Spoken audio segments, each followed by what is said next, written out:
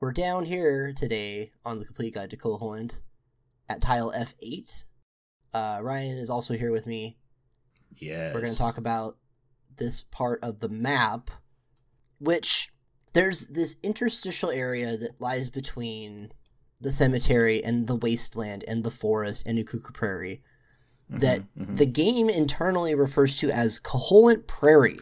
Oh, I always forget that. And I forgot about it until we mentioned it on some episode we were doing recently, where I'm like, oh yeah, that's right. Some of the game is considered Koholint Prairie, and it's kind of just arbitrary where they just didn't have a better name for that area. Yeah.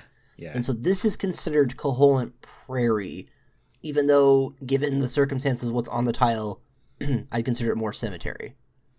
But sure, we have zombies all over the place on this. This is one of the tiles that has infinite zombos. This is between the Witch's Hut and the Koholint Prairie. There's a path that leads between the two that you traverse a lot if you're doing a podcast about Link's Awakening. Yes, indeed. And then there's a big open pit that we talked about the other half of at one point. Yes. Kind of like a big open grave, maybe. Who knows? And at the bottom of that is a staircase leading down that is surrounded by rocks to prevent you from being able to get there without inconveniencing you. What's in that cave? I forget.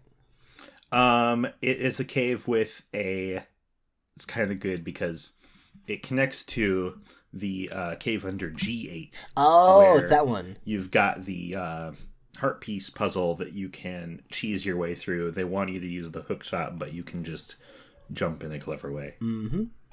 On the subject of Koholint Prairie, I think, a point that we may or may not have beaten to death on this podcast is one of the strengths of Koholint's map is the amount of space that isn't for anything in particular. Yeah. Just areas that are useless and kind of fill in space between other areas that, just make it feel natural, and natural is probably the word to use.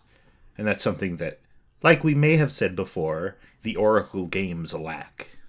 Yeah, I mean, we're not, purposely harping on the Oracle games for any reason other than it's a game that's built with much of the same engine sort of thing, and it has a very similar map structure. I mean, if you wanted to harp on some other ones, we could talk about how Minish Cap's very similar to the same thing, where you have a central area, absolutely, and then everything branches out from that central area with a little interconnectivity. What other? I can't.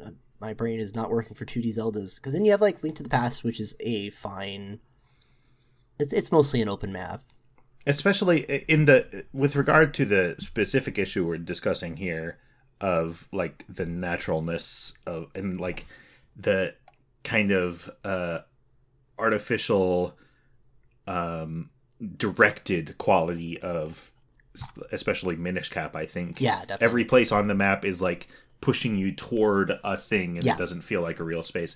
I think that Link to the Past definitely feels more like a real space. Feels like you don't know what most of these places are for. There's areas that don't have purposes. Yeah, exactly. There's plenty of places that don't have a purpose. There's that whole rock section to the right of the castle. That's just exactly there's stuff that just it's cool landscape. Yeah, and it's good to have that. Sure. And this game excels in it that we're talking about here.